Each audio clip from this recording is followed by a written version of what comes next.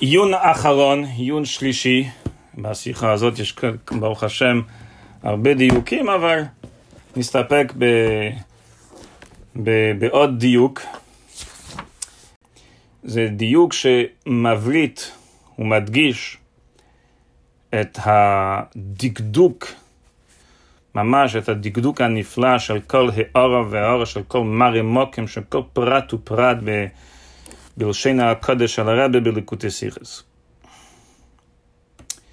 זה בסעיף ה'. אם יש לכם את השיחה לפניכם, תסתכלו שם בסעיף ה', ואני מתכוון להערה 25 ו-27. הערה 25, מה זה? מתייחס למה שכתב בפנים. ואום כשם ודוד, אז נמשך גבעון בשמן המשחה, ואת אנגרוף ומשיח השם, כן? בפנים הרבי אומר, כמו שדוד נקרא משיח השם, כמו כן שאול גם כן נקרא משיח השם. ואם ככה, השאלה בפנים הוא, למה הרמב אומר בשני המשיחים? כאילו יש רק שני משיחים, יש את דוד ויש את מלך המשיח. הרבי אומר, תקת דוד הוא משיח, משיח השם, אבל יש עוד. למשל יש את שאול. טוב. אז הערה 25, על דוד שהוא נקרא משיח השם, מציין הרבי, שמואל בייס, יוטס חוב בייס. מראה מקום, שמה הוא נקרא משיח השם. וראה שם חוב ג' א'. עוד מראה מקום, שדוד נקרא משיח. והדיוק וראה, לא בוא נגיד רק אחרי הנקודה שם, למה הרבי מוסיף וראה? כי בפנים הוא אומר שדוד הוא נקרא משיח השם. אז משיח השם באופן כזה, במדויק, דוד נקרא כך רק בשמואל בייס יוטס חוב בייס. בחוב ג' א' שמה הוא נקרא משיח אלוקי ינקב. לא משיח השם, אבל זה שייך להשיחה, הוא גם נקרא משיח. הרבי מדגיש וראה, כי זה לא ממש כמו שאמר בפנים משיח השם, אלא זה ביטוי נוסח אחר קצת. הקופונים, יש לנו שני מראה מקומות, שמואל בייס יוטס חוב בייס, שמואל בייס חוב ג' א', שדוד נקרא משיח. 27, הרבי אומר, שאול נקרא גם משיח השם, אז יש מראה מקיימס, ויש רשימה, שמואל א' חוב ד' ז', אחד. עוד אחד, שמה פסוק י' א'. שלישי, פרק חוב ו' פסוק תס. עוד אחד, פסוק י' עוד אחד, פסוק תז. עוד אחד, שמואל בייס א' י' ועוד אחד תז. פשוט רשימה. 1, 2, 3, 4, 5, 6, 7. כן? 7 מקומות. לכאורה אפשר לשאול מה קורה כאן, מה הרבי מתכוון. תגידו לי, אין כוונה עצומה. יש בעצם מראה מקיימס, אמר שדוד נקרא משיח השם, אז גם שאול נקרא משיח השם. נו, אז הוא מביא מראה מקיימס, בנגיע לדוד, בנגיע לשאול. אבל זה לא בעצם ככה. כי למה הוא מביא את כל המקיימס? נראה שהרבי מביא את כל המקיימס בנגיע דוד, ואת כל המקיימס בנגיע שמואל, בנגיע שאול. היה צריך להגיד, מראה מקום אחד, ולהגיד ועוד, כמו שרואים עוד כמה פעמים בציונים, בשיחות, ועוד. למה צריך להדגיש את כל המקומות, איפה שדוד, איפה ששאול, תגיד מקום אחד, ועוד מקומות. ובכמה מקיימס, כן? אפשר להגיד את זה גם ככה. אבל יש להם, חוץ חוץ מהעניין הנפלא שאפילו לא שמים לב, שבעצם, זאת אומרת, יש כאן את הבקיאות שהרב בעצם מציין לכל המקומות האפשריים שכתוב בתנ"ך משיח השם על דוד ועל שאול. חוץ מזה, אפשר להגיד שהרב כאן מתכוון לדייק ולהגדיל ולהבליט את השאלה שבפנים. הרב עושה ככה את זה ברמז, על ידי שהוא מביא את כל המקיימס, שדוד נקרא משיח השם, ששאול משיח השם, הוא בעצם מתכוון להגיד את זה ככה. השאלה עכשיו היא חזקה יותר. מה הייתה השאלה בפנים? שני המשיחים. כאילו יש רק דוד ורק מלך המשיח. יש עוד, יש למשל את שאול. דוד נקרא משיח השם, ושאול נקרא משיח השם.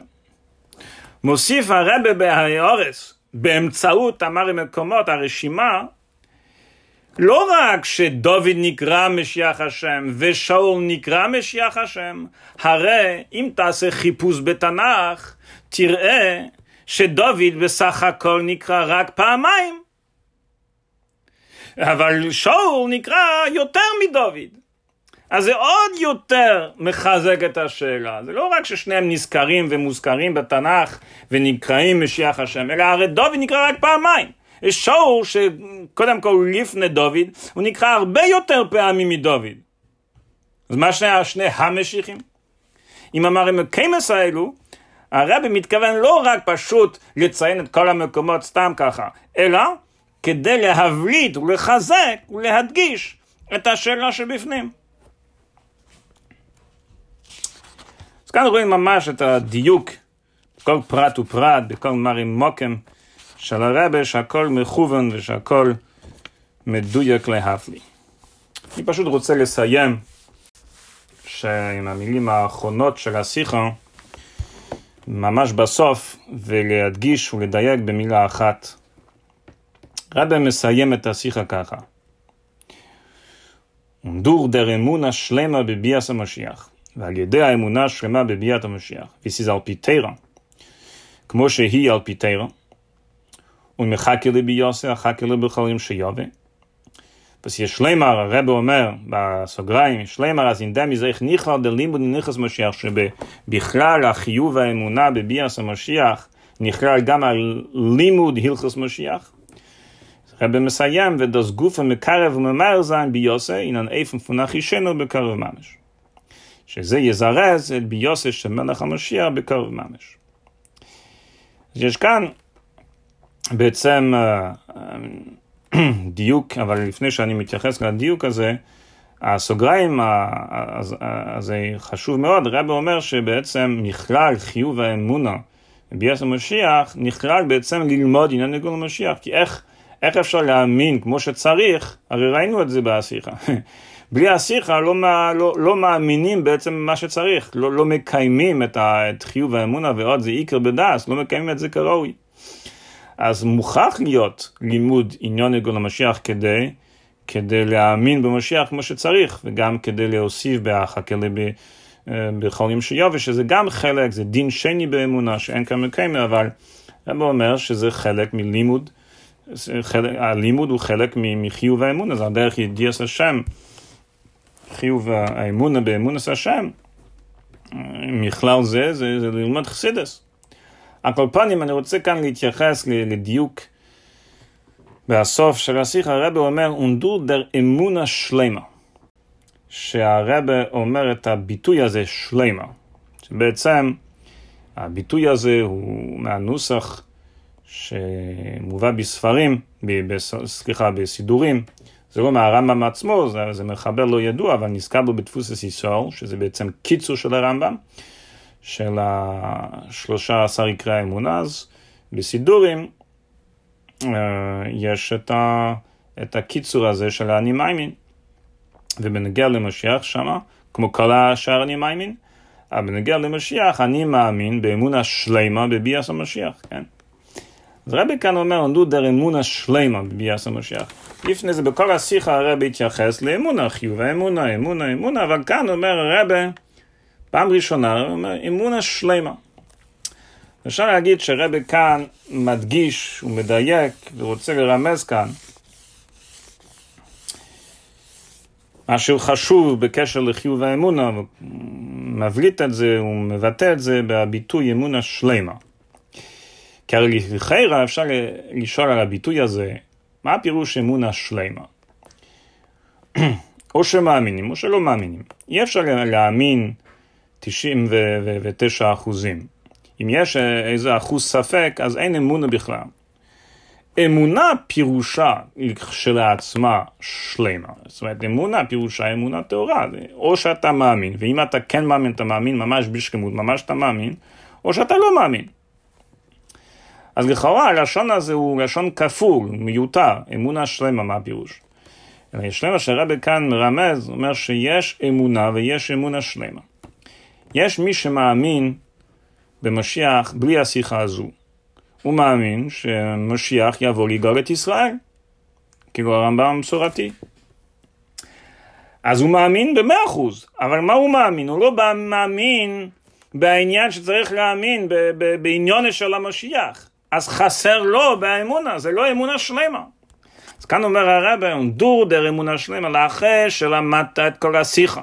לאחרי שיש לך את כל השיחה הזאת, שהאמונה צריך להיות בעניינו של מלך המשיח, אז אפשר להגיד, אז בסוף השיחה אפשר לומר שיש לנו אמונה שלמה בביאס המשיח. מהרה יגאלה, אמן כן יהי רצון.